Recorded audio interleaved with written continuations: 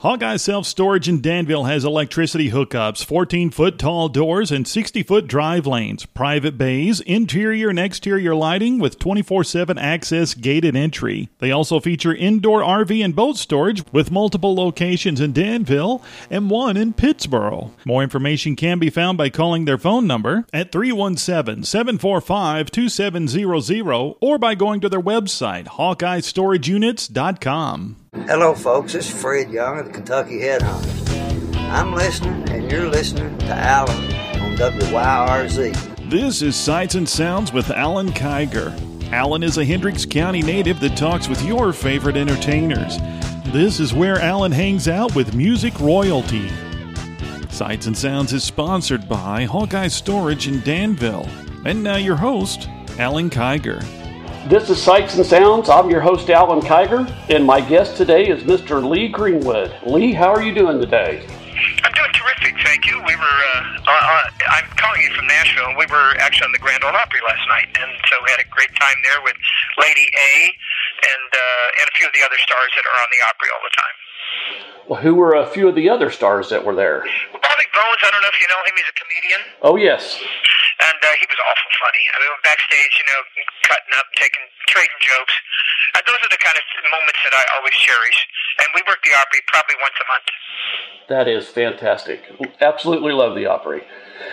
Lee, I'm going to start off by, I read some things on your website, stuff I didn't know. I always try to be prepared when I interview somebody. But it says that you started playing the piano at age 7.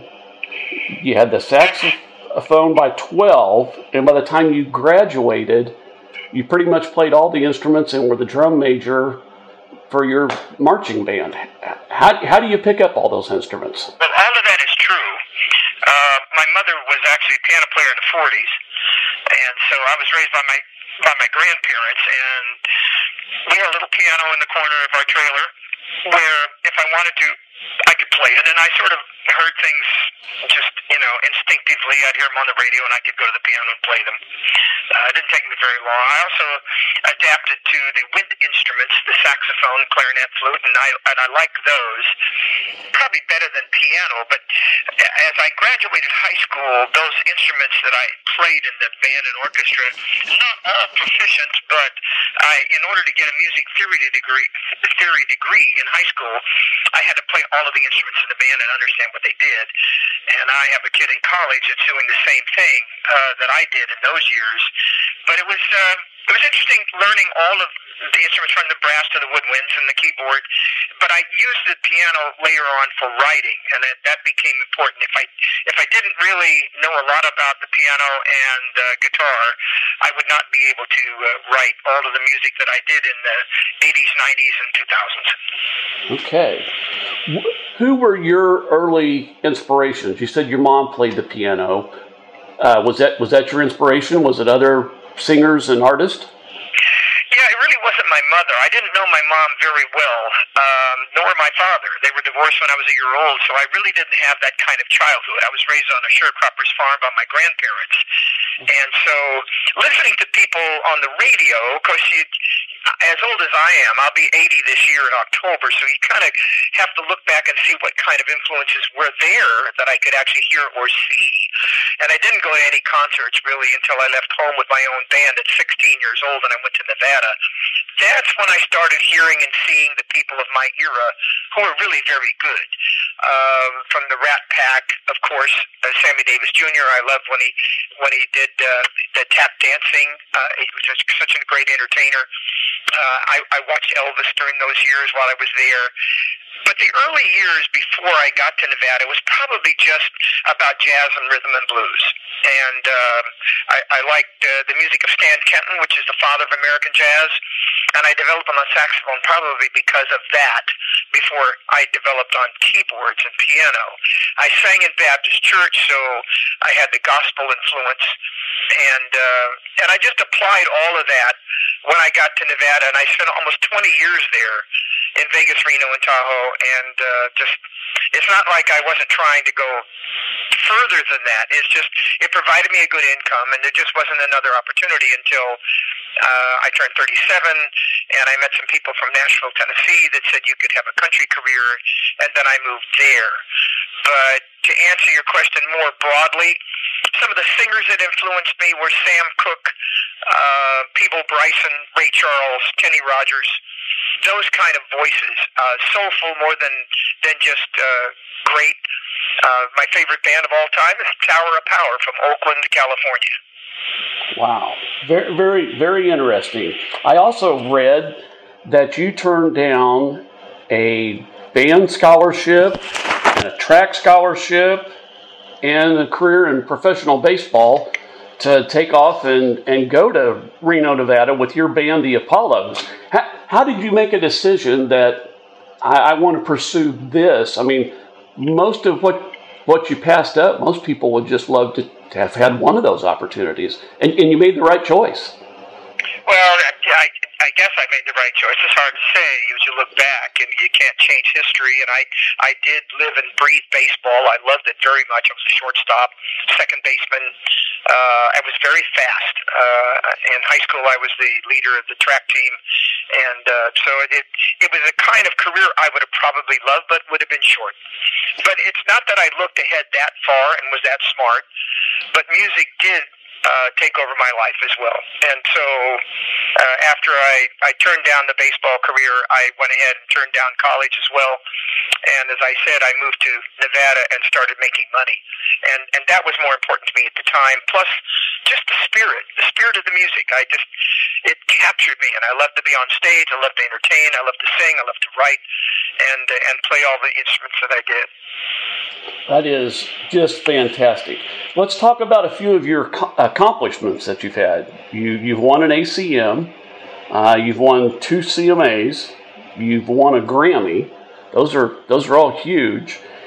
And then, I don't have the year written down, but George W. Bush appointed you to serve on the National Endowment of Arts Council, and your approval was done by the U.S. Senate, if I read that correctly, and you served under President George W. Bush, Obama, and President Trump.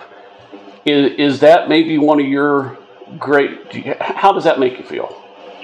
Well, working for the government is a whole different animal, and I did it diligently and proudly, and I served under President Biden for another 2 years before we were finally notified that our tenure was over. And it's a 6-year appointment, so you can see that I lasted a lot longer than that under several administrations of both parties in the United States, and that kind of made me proud that I served the country. I didn't serve a president, so it was an interesting thing to do. I had to vote on what organizations get grants of your tax money, and there were 14 members on my council who all did the same thing. It was a proud time.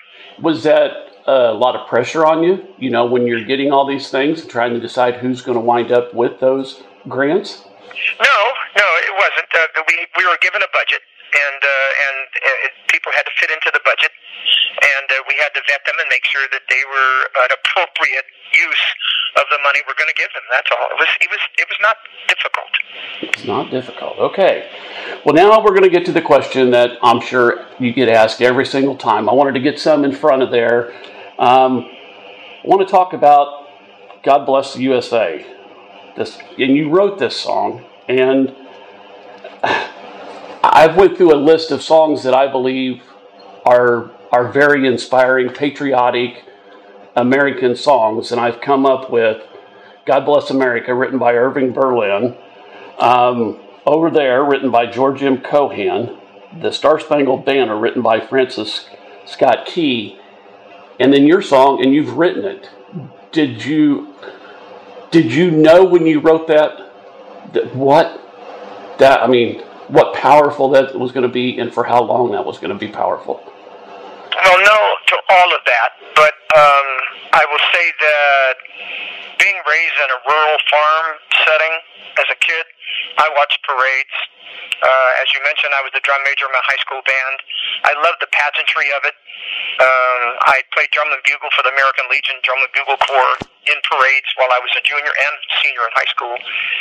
And so I think the beginning of respecting the flag, our country, and all that really had deep roots with me, even though I didn't serve in the military, and I was 3A in the draft, and during the draft time, of course, it was an interesting.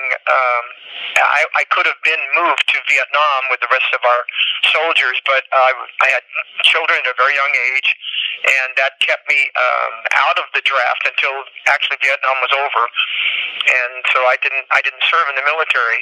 But I think when I got to Nashville, Tennessee, I never lost the urge to write something that would not just be the closer of my show. I think that was last on the list, but it was just to honor the country.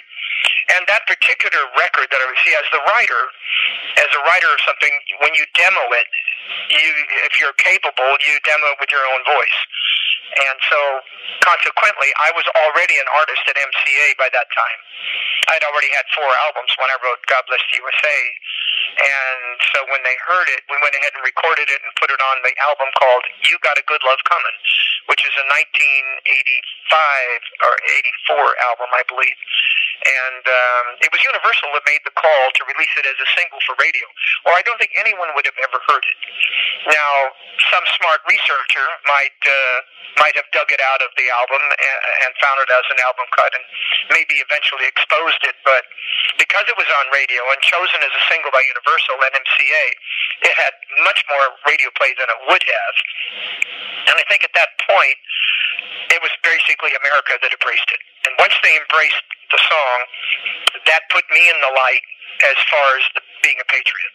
And proudly I say that I am a patriot. I stand for what America stands for. I stand behind our military. And one of the things I do now is work with organizations that build homes for wounded warriors. So that's kind of my way of serving. I'll tell you, it's, excuse me, very, very, very powerful song. I was an IndyCar mechanic, and it was in '99 at Texas, and you sang that song before the national anthem, right before the flyover. I think there was about 90,000 people in the stands, and it was one of the most powerful goosebumps on your arms feeling I'd ever had in my life. And how many times have you given that to people over and over? You've been blessed by God with that, and it's just amazing. Well, that is true, and I sing at stadiums and hockey games, baseball stadiums, and I have since I wrote the song, and even before. I mean, I do sing the national anthem as well at sports events and patriotic events. So generally, people, however, will pass on that request and ask me to sing my own song, which I'm fine with. Either one.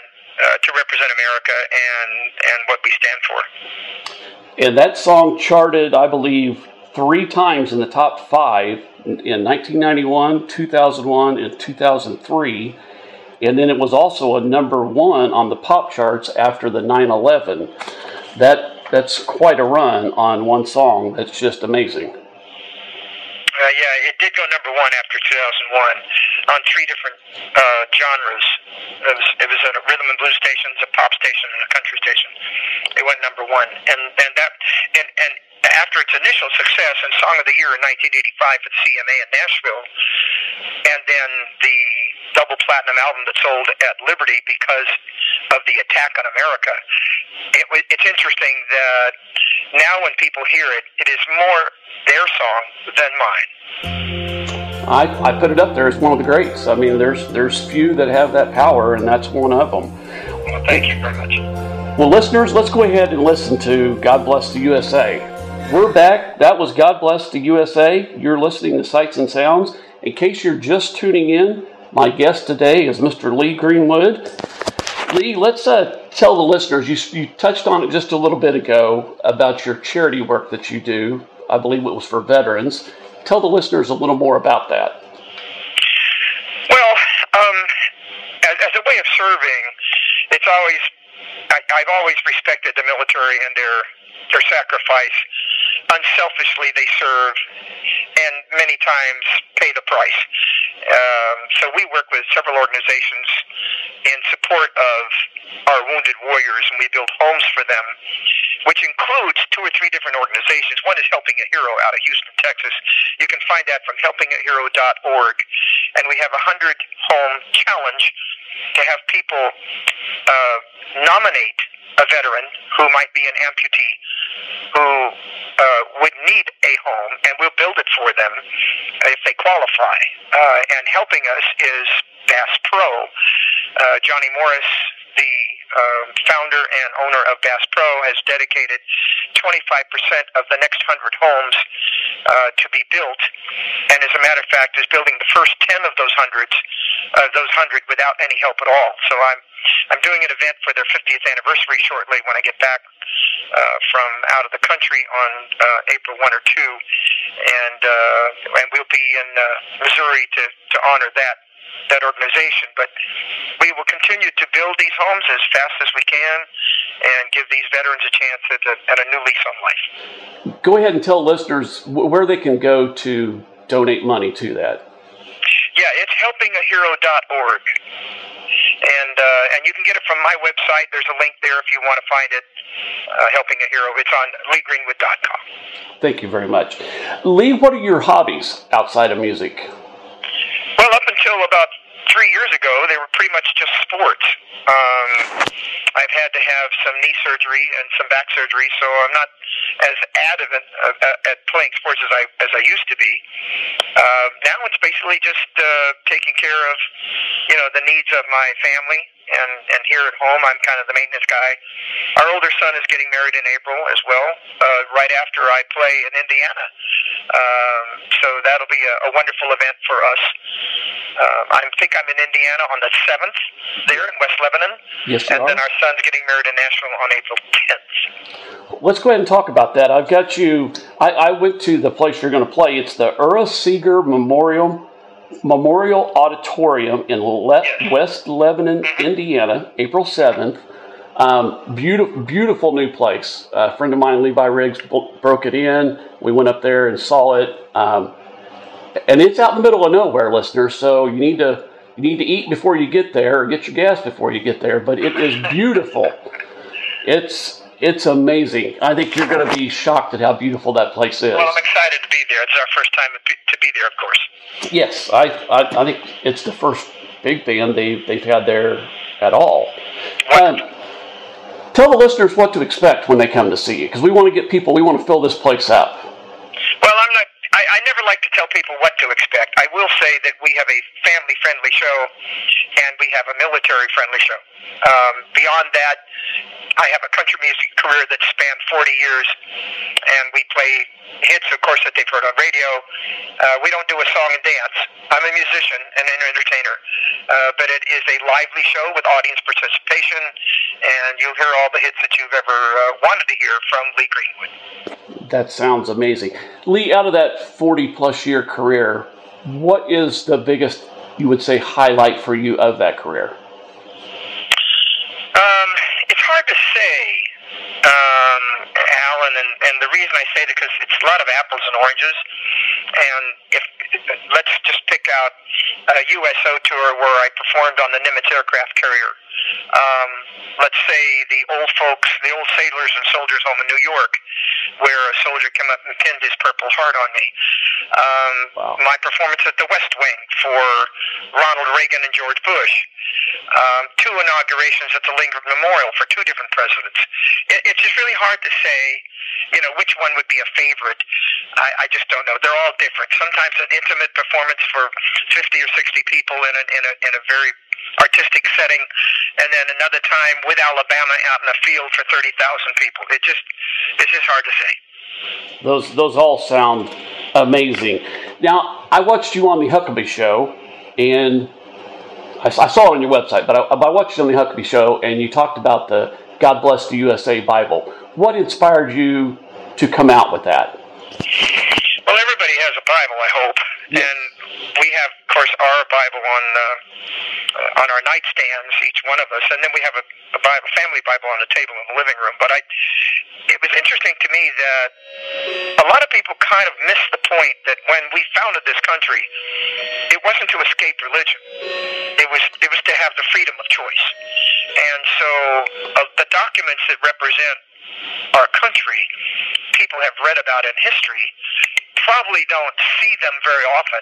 And if you go to Washington, D.C., you can't take them with you when you leave those great buildings where they are housed. So we decided to release a King James version of the great book of the Bible with 4 documents in the back of the Bible, printable, readable, including the Constitution of the United States, Declaration of Independence, the Bill of Rights, and included the Pledge of Allegiance with the phrase "under God."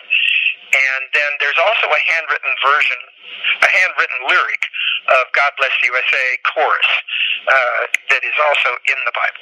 So those are things I think that make it unique. It's leather bound and beautiful with 2 flags on front, and I don't think that you'd have a more beautiful representation of God's word along with how America got started. I'm going to make it when I get up there to see your show. That's going to be one of the things I purchase. I've got to get that for my mom. She has a couple Bibles, but I just think that would be something that she would cherish quite a bit. Well, we don't sell them on the road. Oh, you don't? And they're only available with GodBlessTheUSABible.com. Okay. Well, then Or you can find it on my website as well, LeeGreenwood.com, and there's a link to finding where you can purchase the Bible. They're in back print right now. We sold the first 15,000, shockingly, within a month. And so paper is the problem. And once they get enough paper to print, the pages inside the Bible are very thin, and it's hard to find that paper. So probably, especially right now with everything else being behind. Well, Lee, I'm just narrowing down to the end. I appreciate you taking the time. I want to say thanks for coming on board here at Sights and Sounds. Listeners, make sure you get up there to the WYRZ Memorial Auditorium. It's April 7th at 7 p.m., I believe. Make sure you show up there. Tickets are online at their website. I believe you can also go to your website and do the downlink to purchase the tickets. Lee, thanks very much for being a part of Sights and Sounds. I hope you have a great day. You're very welcome, Alan. Thank you. You've been listening to Sights and Sounds with Alan Kiger, sponsored by Hawkeye Storage in Danville. And don't forget, if you miss a broadcast, you can hear the podcast at sightsandsoundspromotions.com, where Alan hangs out with music royalty. Hawkeye Self-Storage in Danville has electricity hookups, 14-foot tall doors, and 60-foot drive lanes, private bays, interior and exterior lighting with 24/7 access gated entry. They also feature indoor RV and boat storage with multiple locations in Danville and one in Pittsboro. More information can be found by calling their phone number at 317-745-2700 or by going to their website, HawkeyeStorageUnits.com.